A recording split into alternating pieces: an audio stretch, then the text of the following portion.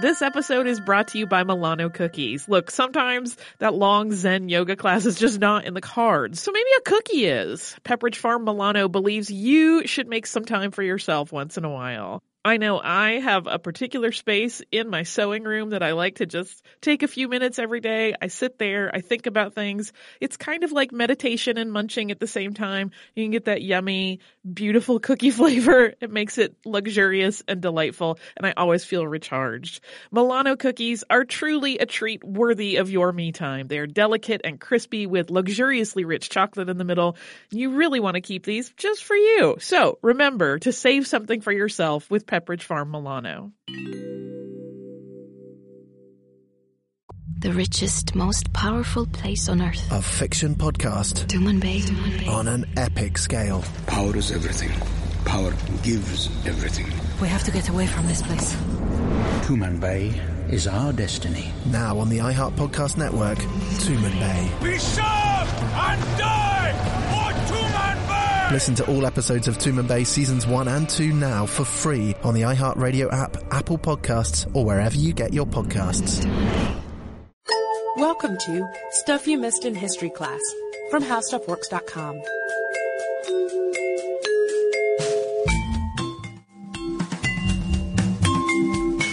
Hello and welcome to the podcast. I'm Deblina Chakraborty. And I'm Sarah Dowdy. And we recently did an episode on Delphine Lalaurie and her former mansion at 1140 Royal Street in New Orleans in the French Quarter, which some call the most haunted house in America.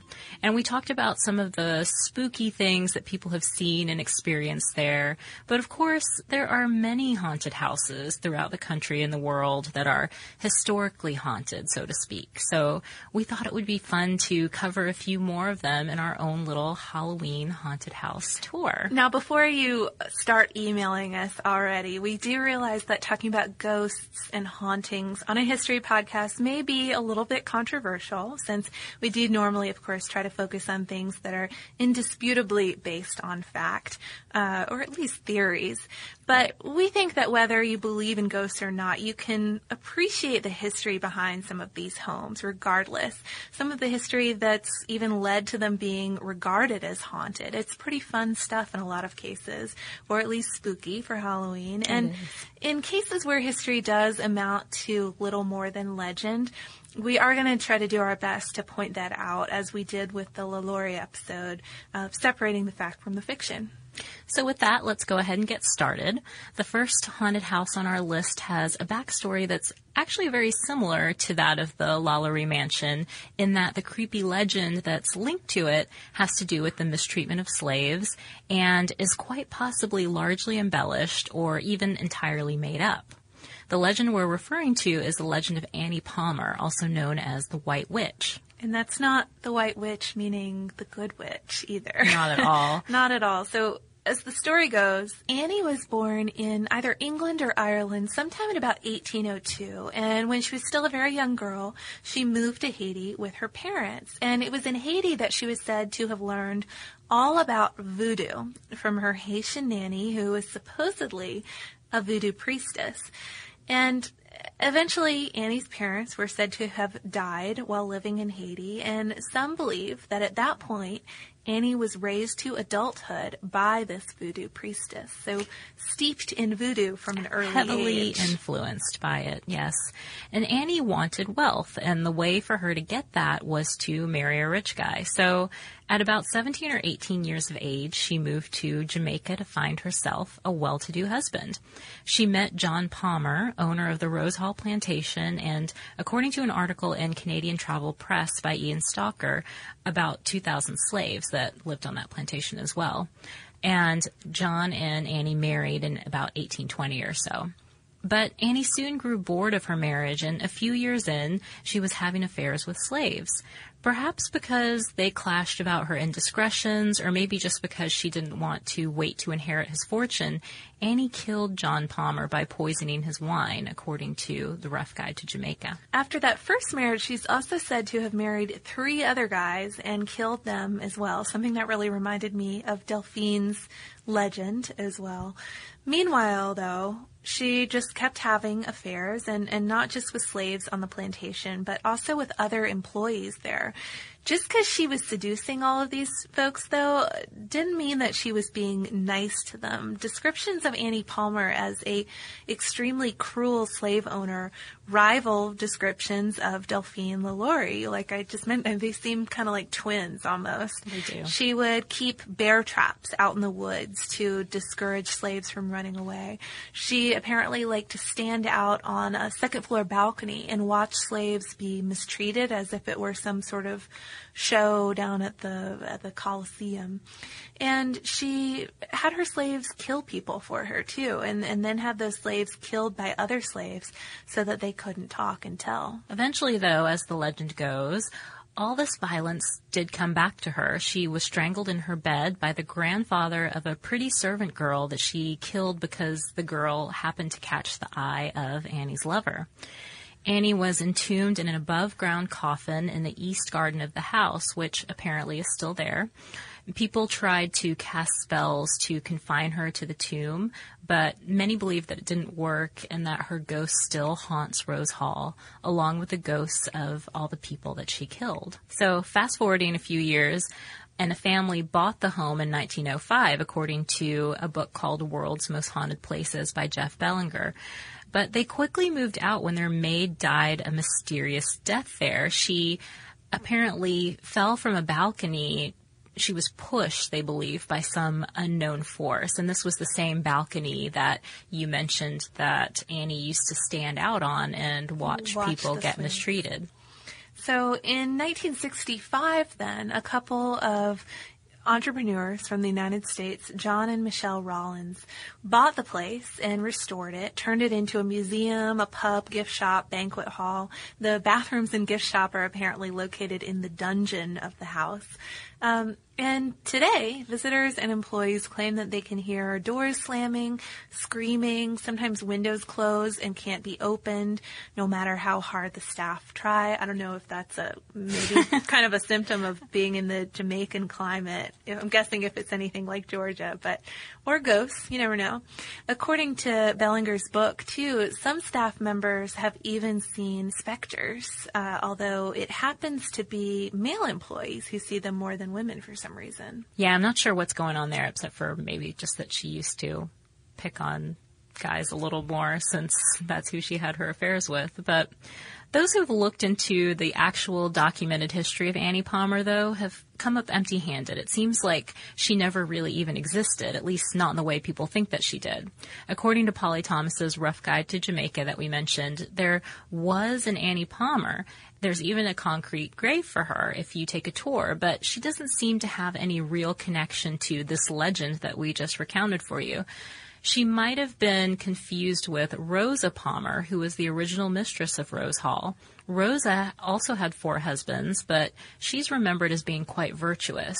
Still, many continue to have these spooky experiences at the house, and over the years, mediums claim to have sensed something here. So who knows what's going on? Maybe there's more to Rosa, perhaps, than the historical accounts tell us. Now, that would be interesting, wouldn't it, if some research went into Rosa's life because of the supposed haunting. Yeah, if there's anything to find, who knows? Okay, so that was a good spooky start to this, but we're gonna get even more historical, I think, for the next one. The next entry, which is Blickling Hall, is got some familiar names in it. People who've popped up on the podcast before. Yeah, someone that I think a lot of listeners will be familiar with, and that's Anne Boleyn, Henry VIII's second wife and mother of Elizabeth I. And the house she's said to haunt is Blickling Hall, as you mentioned, in Norfolk, England, and that's her childhood home. So just a little background on Boleyn. She was born about 1507, the daughter of Sir Thomas Boleyn, and she was introduced to the English court in 1522. Of course, King Henry VIII had already had an affair with Anne's older sister, but when he met Anne, he fell in love with her. Anne, however, refused to become his mistress. So Henry started the process of divorcing Catherine of Aragon. And ultimately, after many, many years went by, Anne became pregnant with Elizabeth I. And at that point, they really sped the divorce up with Catherine and were secretly married. By June of 1533, Anne was crowned queen. But, I mean, everybody knows where this story goes. After miscarrying a son, Anne wasn't able to produce a male heir. That was, of course, what Henry VIII really wanted. And so with various political intrigues going on, he ultimately had her charged with adultery and incest, and she was beheaded for this May 19th, 1536. So, good grounds, I'd say, for a haunting. Yes, and every year on the anniversary of her death, Anne's headless ghost is said to visit Blickling Hall in a carriage driven by a horse with a headless rider. She supposedly holds her head on her lap during these visits, so pretty spooky. Some other ghosts are said to haunt the place, too. Anne's father, Sir Thomas, who, according to an article by Nick McDermott in the Daily Mail, is supposedly cursed for doing nothing to save his daughter. Other ghosts that tend to frequent Blickling Hall include Sir John Fastolf, a 15th century knight who sold the house to Sir Thomas, and he was Shakespeare's Falstaff inspiration. So suddenly these hauntings are starting to sound a little more fun to me. I mean, if the real life Falstaff is hanging around, that sounds better than the headless rider in the carriage and the head on the lap. That's true. I see that. More like Harry Potter a little bit. Yeah. The fun ghost, you know? I get it. Yeah, I see where you're going. Another ghostly resident of Blickling Hall is Sir Henry Hobart, who was killed in a duel there in 1698. So visitors report seeing them, especially close to May 19th. So for some reason, they all kind of come around during the anniversary of Anne's beheading. Very interesting. And then according to a 2007 article in The Telegraph, volunteers who work at Blickling Hall have spotted some other unusual things going on at the house, including a gray lady who sometimes comes through the wall and then disappears again. And in 2007, the National Trust actually named Blickling Hall number 1 on its list of Britain's most haunted historic properties. So clearly, some of these stories have gotten some traction over the years. Yeah, and according to Famous Ghosts and Haunted Places by Gordon J. Lynch, Diane Canwell, and Jonathan Sutherland, an administrator for the National Trust supposedly saw Anne's ghost there in 1946, wearing a long gray gown with a white lace collar, and he spoke to her. He asked her if he could help her, and she replied, quote, "That for which I seek has long since gone." Hey, Holly, we have some exciting news. Yeah, I am wildly excited, and people will have another opportunity to watch me cry at art. Yeah, you sounded so calm, and it's not a calm situation at all. Our trip to Paris last year was really successful, so we're doing another similar trip this year, but this time to Rome and Florence. It's May 14th through 21st, 2020, and like last time, it is with a company called Defined Destinations, who is planning out this whole trip for us. Yeah, and during that week-long trip, we are going to see some of the great art that we have talked about on this show many times, including Michelangelo's David. We are going to go to Tuscany. We're going to visit St. Peter's Basilica. We are going to the Sistine Chapel. So it's going to be a fantastic trip. You can get the whole list of places that we are going and information about booking at defineddestinations.com. Scroll down to the Rome and Florence trip with stuff you missed in history class, or come over to our social media. We have posts about it there too.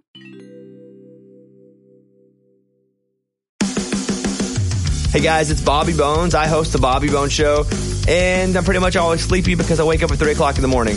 A couple hours later, I get all my friends together, and we get into a room, and we do a radio show. We share our lives, we tell our stories, we try to find as much good in the world as we possibly can, and we look through the news of the day that you'll care about. Also, your favorite country artists are always stopping by to hang out and share their lives and music too. So wake up with a bunch of my friends on 98.7 WMZQ in Washington, D.C., or wherever the road takes you on the iHeartRadio app. I feel like I should say something serious there, since that is a creepy quote, but I mean, good move on Anne's part. She knew the right people to talk to. She did. Go appear before the administrator for the National Trust, not just some Joe Blow visiting the palace. But, right. Okay, so moving on. The next entry on our list, we're going to head south for it. It's considered one of the most haunted houses in Australia, and it's located in Junee in New South Wales, an area of the country we talked about quite a bit last year with all of our outlaws. It was built in the late 1800s, around 1876 or so, as the home of the Crawley family. So Christopher Crawley had acquired the land it was built on through the Robertson Land Act of 1861, an act that basically tried to get rid of squatters in the area by allowing free selectors to purchase land for a quarter of the purchase price as long as the purchaser intended to live on the land. This reminded me a lot of the Outlaw episode. But Christopher and his wife Elizabeth, through this process, got a whole lot of land under the act. And even though they had a lot of land, initially they kind of struggled at trying to farm it for a couple of years. They lived in a little cottage on the homestead, didn't have a whole lot of luck. It wasn't until the Great Southern Railway started up in about 1878 that their fortunes finally began to turn around. The Crawleys opened a hotel right across from the railway station and became very wealthy and bought up a lot more land in the area. They built a grander house on their property as their wealth brought them better standing in the community. I think it was about 1884 or so that happened. But that old saying that money can't buy you happiness, that old cliched saying, it truly does apply here. Several unfortunate events happened at the homestead and to the family that ultimately added up to a rather troubled history. Yeah, the first one is a true tragedy. A servant dropped the Crawleys' daughter Ethel, who was only an infant at the time, down a staircase, and the little girl was killed by the fall. Afterward, the servant chalked up the fall to some sort of unseen force. She said that Ethel had been pushed out of her arms by some power she couldn't see or know. They had 7 other children who survived, but in 1910, Christopher Crawley died at the age of 69 from heart failure after getting an infection. And after this, Elizabeth Crawley became something of a recluse. Just as a aside for you here, she's said to have been shunned by locals because of her Aboriginal heritage. So maybe this had something to do with her hiding out at home too, not just the fact that she was grieving about her husband. We're not entirely sure there, but she supposedly left the homestead only twice in her remaining 23 years of life. There is kind of a darker side of these years alone, though, in the house. A lot of sources say that Mrs. Crawley started acting very cruel toward her servants after her husband's death. There are some sources, including Xanthi Kleinig's article in the Daily Telegraph, that suggest that it was both Mr. and Mrs. Crawley who were pretty tough on their servants, even saying they, quote, ruled their home with an iron fist, but it might have been Mrs. Crawley.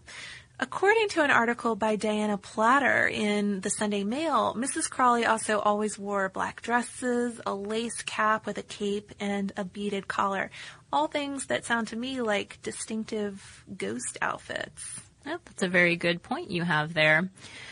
But there were several other deaths and acts of cruelty that occurred while Mrs. Crawley was living in the house. There was a maid who fell from a balcony and died. According to Kleinig, the maid was said to be pregnant, so it's unclear whether she was pushed or committed suicide in this instance. There was also a mentally impaired man, supposedly the housekeeper's son, who was chained up outside of the main house in what used to be used as a dairy room for almost 40 years. And in 1961, the caretaker of the homestead was shot dead, also in that dairy room, by a local kid who had watched the film Psycho 3 times before heading up there. That's a creepy modern addition to the story. Elizabeth Crawley, though, died, and the rest of the family left the house by the late 1940s. But even though the house was put up on the market, it failed to sell for a very long time, which left it open for looters and vandals who really took their toll on what had once been considered a beautiful home. So the house was in pretty bad shape when Reginald Ryan and his wife Olive finally bought the place in 1963. And once they were there, they started noticing some pretty strange stuff too. For example, according to Platter's article, they drove up the long driveway one night and saw that basically all the lights in the house were on. But by the time that they had pulled up to the house, all the lights went off, and they heard sounds of kids' voices. figures that weren't really there. But apparently this was not a turnoff for this new property they had bought. They weren't too bothered by it, and instead they stayed. They authentically restored the property, and eventually they opened the house for ghost tours, and they themselves acted as tour guides. Yeah, and still do, I think. In Platter's article, Ryan actually said, quote, "It changed my life," meaning the house changed his life, "from the day I saw it. I love this place. They'll have to take me out feet first. I'm going to be the next ghost." So, I mean, I think if you're going to live in a haunted house, dream. Yeah, that's the right attitude to have there. So, all told, there are said to be up to 7 ghosts residing at the homestead. A man in a brown suit with a long white beard has been spotted, for example, and assumed to be Mr. Crawley. Mrs. Crawley is thought to be hanging around as well, and apparently makes her presence known in the home's drawing room. In the past, she's done this by taking down a giant tapestry there. I'm not sure. See, that's what I mean by her distinctive outfit, though. Mm-hmm. That would be good to establish that for a few years before you come back as a ghost. Then people will know who you are. Be like, oh, that's Mrs. Crawley. Yep, that's her. So there are supposedly some other spooky things that sort of tip people off to paranormal activity in the house, and that's these random cold spots as you walk through the house. Also, several visitors have experienced strange asthma attacks, and this kind of creeps me out. Yeah. Just feeling like they are struggling to breathe in certain spots, and then all of a sudden it passes almost as quickly as it came on. The corridor on the second floor, I think, is an example of one of the places where this happens a lot to people. Some people also hear piano music, but there's not a piano in the house. And according to Kleinig's article, guests sometimes hear kids playing out back around 4 a.m. And the owner, Ryan, he says it's always around 4 a.m. for some reason, but he doesn't know why. That's creepy, too. Yeah. It's those little things like that seem more disturbing than, like, there's Falstaff walking through. Okay, so our next entry is a truly upsetting story. And as you've probably noticed by now, a common theme with these historical haunted homes is tragedy. And the next entry on this list is really a prime example of that. So we'll start with the sad event itself. On June 9th, 1912, Joe and Sarah Moore and their 4 kids head out to a service at their Presbyterian church in Villisca, Iowa. Villisca at this point is a quiet little town. People who live there, for example, leave their doors unlocked, that sort of thing. According to a Salon.com article by Nick Kowalczyk, the Iowa Touring Atlas had just named Villisca, quote, one of the finest cities in the state. So it was thought of as a nice little town, maybe even someplace you would want to go visit. The Moores returned home that night, though, changed all of that. They came home with 2 other kids in tow, Lena and Ina Stillinger, who were friends of the Moore kids. The Stillingers were going to be sleeping over that night.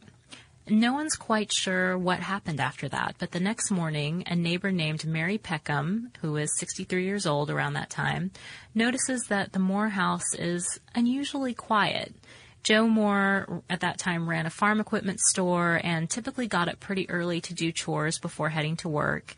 And Sarah usually got the kids up early, and since the eldest kid was only 11, as you would imagine, things get pretty noisy. It's not at all quiet. So Mary Peckham goes over and knocks on the door after a while. When she doesn't hear anything, she thinks this is weird, so she goes to check it out. No one comes to the door, and she gets more concerned. Yeah, so eventually Joe's brother and one of his employees come over looking for him, come search the house, and what they find there when they go inside is truly horrifying. Every person in the house is still in bed, but they've all been bludgeoned to death, their skulls crushed by an axe. And of course, a story like this became national. Reinforcements were called in to investigate, but the killer was never caught, even though some Villisca residents did become suspects, and their reputations never quite recovered from the questioning. With the real story still shrouded in mystery, it's easy to understand why people have continued to visit this house over the years and continue to be interested in it. Several paranormal investigators have visited as well and believe that they've found proof of paranormal activity there. Hey listeners, I wanted to tell you about a new podcast from iHeartRadio called The Women, hosted by Rose Reed. It is a fascinating and deep dive interview show where Rose talks to changemakers and disruptors, and she finds out what really drives them. So she will ask each of them, what was your first stand, and how do you navigate success and failure? And really, what's the cost of fighting for others? These interviews are really personal, and they're candid, and sometimes they're a little bit crass, but they are always really enlightening. You can listen to these firebrands and take away lessons that will help you navigate your own life and forge your own path.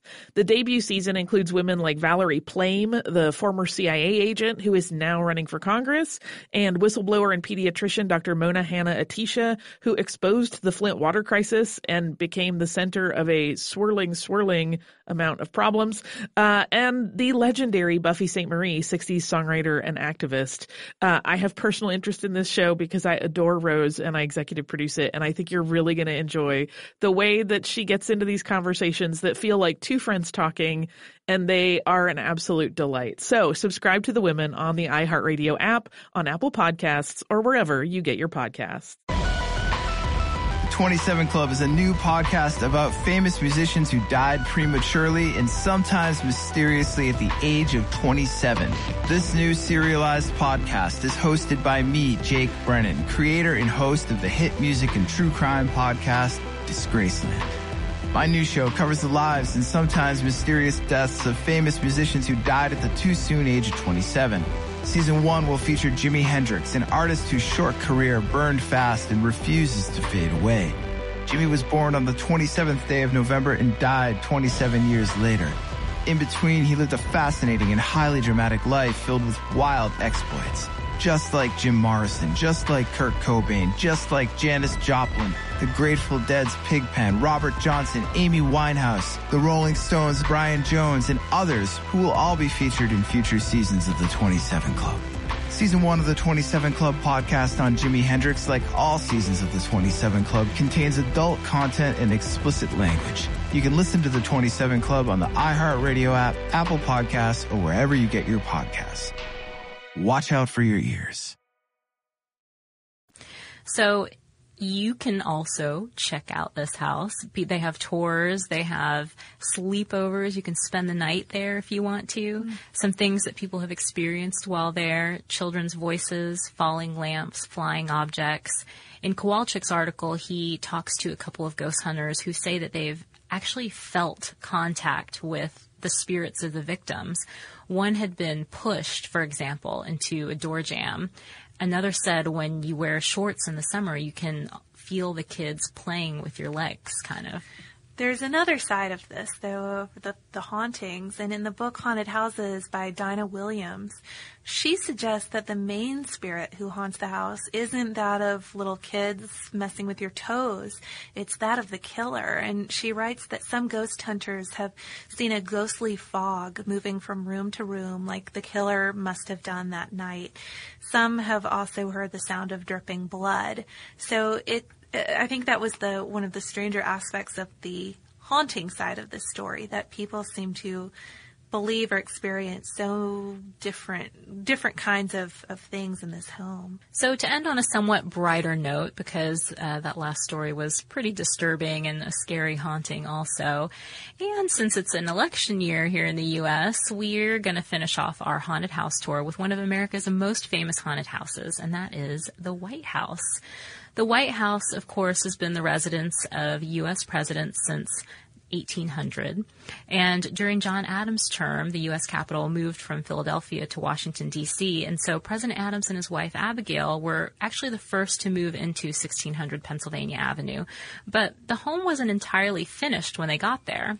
That's where this haunting begins. So according to Haunted America by Michael Norman and Beth Scott, Abigail Adams had a pretty good attitude about living in this unfinished home. She still continued to entertain, to throw dinner parties, even with the construction going on all around her. She did have to get pretty creative, though, when it came to getting chores done, especially the laundry.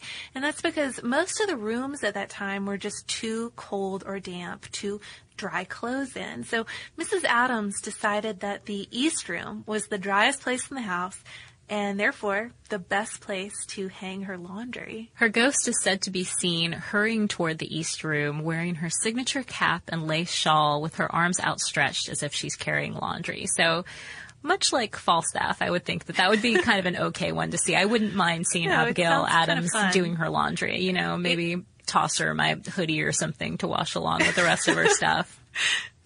Don't mix it with the whites and colors, Abigail. But it is funny, though, to imagine that she would spend her afterlife washing laundry. How many people do you think would do that, I wonder? I wouldn't. I don't even spend my life doing laundry. Several other notable ghosts, though, have been sighted at the White House over the years. Among them, President Andrew Jackson's ghost. He's supposedly still miffed about losing that election to John Quincy Adams in 1824. And according to Norman and Scott's book, Mary Todd Lincoln claimed that she could hear Jackson stomping around and swearing in the corridors. And this was 20 years after Jackson's death. And then the Rose Room, which was Jackson's bedroom, is thought by many to be the most haunted room in the White House. Lillian Rogers Parks, who was a seamstress who worked in the White House for 30 years and wrote a book about it in 1961, claimed that she had this super spooky experience in the Rose Room. She was in there hemming a bedspread, and she said that she felt Jackson leaning over her. She ended up being too scared to turn around and look. But another sighting, you have to wonder, too, if Jackson is hanging around there upset about losing to John Quincy Adams, what happens when he runs into JQ's mom doing laundry? That's true. Awkward. Yeah, to say the least. Of course, there are other people who are unrelated to this family that you might see in a ghost-like form, most notably President Lincoln. He's another White House ghost, and perhaps it's most famous. People have spotted him walking around the halls and in the Lincoln bedroom, which used to be his office when he was president. Some just say that they feel his presence, especially during times of national crisis. But according to History.com, Grace Coolidge, wife of President Calvin Coolidge, was the first to say that she'd actually seen Lincoln's ghost standing and looking out a window of the Oval Office. And then Winston Churchill, and this has to be the craziest detail in this show. A very famous Lincoln sighting. Winston Churchill, after staying in the White House during World War II, told a story of walking into his room naked, smoking a cigar after his evening bath, and seeing Lincoln sitting there by the fireplace. So, I mean, what a way to end this show. What a way to meet President Lincoln. Yeah. There have been other ghosts sighted in the White House as well, not just presidents and not just first ladies. The ghost of Annie Surratt, whose mother was executed for her involvement in the Lincoln assassination, and the ghost of a British soldier who helped set the White House on fire in 1814. There's way more awkward encounters here. Annie Surratt and Lincoln. I mean, yikes. Yeah, there's potential for a lot of awkward moments ghosts there. Have to work it out. I mean, they might have problems with each other if you consider they have, all these possible relationships in life and then connections beyond life. They just have to deal with it, I guess. Well, that's why they're ghosts, right? Isn't that they're what some haunt people the think? Same place. Yeah, they have issues to work out, so that's why they're still hanging around. So maybe that's why they're all there together. They want to work it out somehow. Maybe. Or maybe that's just too optimistic. Who knows? Well, it's been fun talking about haunted houses. I mean, we discussed the type that you tour for a scare during Halloween in one of our recent episodes. But there is some neat history behind a lot of these houses. And I just think it's cool that they get saved, too. You know, sometimes it's this weird story that saves a historic building, which I'm for preservation, you know, so that's kind of neat to think about. A lot of houses like this, the abandoned one in Australia ends up with having a second life because it can be turned into a tourist attraction. Yeah, and it makes people interested in history, which is something we're always for. It does. Actually, most of these are ones that listeners have suggested to us before, and I think that's largely in part because they've visited these places and they've heard these stories on ghost tours, or even from just regular tour guides who toss out a tale of a ghost every now and then. So it's clearly captivating. Yeah, and even if you find out that the stories aren't entirely true, maybe they have some holes in them, maybe they have a huge hole in them, or the story is completely false, it's still interesting, it's still fun to learn the legend, and it creates an opportunity to find out more about the real history that's there. So we have some Halloween-related mail here from listener Muriel, and it has to do with a episode that actually you and Kristen did. Yeah. I wasn't in on this one. The trick-or-treating one. Yeah, I missed out. I do love trick-or-treating, but you guys got to cover that, and Kristen did an excellent job. It was very fun co-hosting with Kristen and all the other folks, too. But it looks like I get to read the letter from listener Muriel. She says, my husband and I enjoyed listening to your brief history of trick-or-treating, especially on how today's traditions have evolved from ancient customs. In the podcast, you mentioned a couple of times that poison and candy is just an urban legend. We both instantly thought of a time when it was unfortunately not an urban legend. We lived in Houston, Texas around the time in 1974 when Ronald Clark O'Brien, a father in the Houston suburb of Deer Park, was convicted of putting poison in candy pixie sticks on Halloween and handing them out. He was charged with killing his own 8-year-old son in an effort to collect insurance money. Apparently, the poison candy was handed out to at least 4 other children, none of whom ate it before the police were able to retrieve it. One boy was found asleep in bed later that night, cradling the poisoned pixie sticks in his arms. He had been unable to pry it open before he fell asleep. Oh my goodness. Following that horrific incident, trick-or-treating was not done anywhere around the Houston area. Schools held Halloween carnivals instead, and some malls encouraged little ones to trick-or-treat store to store. O'Brien was dubbed the man who killed Halloween. Wow, so that was a very sad, interesting follow-up to the trick-or-treating episode, and especially since we've talked about poison in this episode, too. It's scary to think about. It is. I mean, it's one of those things that even if you went through your candy, would you have suspected that it was in there? Yeah. Oh, now we're going to scare everyone. Oh, sorry. No, we didn't mean to do that. So, yeah, anyway, it was just a point we did want to address since we talked about that largely being an urban legend, and because it is unfortunately a part of our trick-or-treating history, or should be. So thank you guys who wrote in about that. And on a lighter note too, thank you guys, all of you who wrote in to tell us about your UNICEF boxes. Kristen and I were pondering over whether that's still a thing and when it was a thing, because we didn't really remember it from our own trick-or-treating days. But we have heard from so many people who talk about they did the UNICEF boxes every year and always got a great response. So that's a nicer way to close out this Halloween podcast. Get people in a celebratory mood. It is. Go visit a haunted house, have some fun, trick or treat. Happy Halloween. Yeah, and if you have some other Halloween stories that you'd like to share with us, feel free to write to us. We're at historypodcast@discovery.com. We're also on Twitter at Missed in History, and we're on Facebook. And we do have a great article on haunted houses. I think we mentioned it in our earlier episode, but because some of these hauntings did remind us of Delphine LaLaurie so much, it seems appropriate to throw it out there again. Right. We have an article called Top 10 Haunted Houses, and it includes some of the ones we mentioned today, as well as some other ones that you might be interested in, so you should check that out. We also have a whole article on the Winchester Mystery House. Oh, that's a great article. Yeah. And a crazy house. Yeah, I think it's Why Does the Winchester Mystery House Have Stairs That Lead Nowhere? By Molly Edmonds. Yes, by Molly Edmonds, our friend. So if you'd like to check that out, you can look it up on our homepage at www.howstuffworks.com.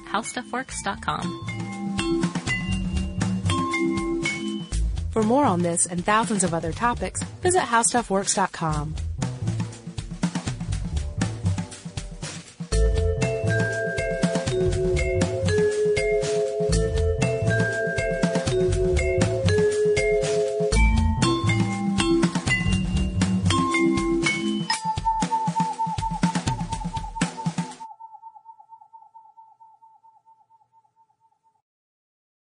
Available now from iHeart, a new series presented by T-Mobile for Business, The Restless Ones. Join me, Jonathan Strickland, as I explore the coming technological revolution with the restless business leaders who stand right on the cutting edge. They know there is a better way to get things done, and they are ready, curious, excited for the next technological innovation to unlock their vision of the future. In each episode, we'll learn more from the Restless Ones themselves and dive deep into how the 5G revolution could enable their teams to thrive. The Restless Ones is now available on the iHeartRadio app or wherever you listen to podcasts.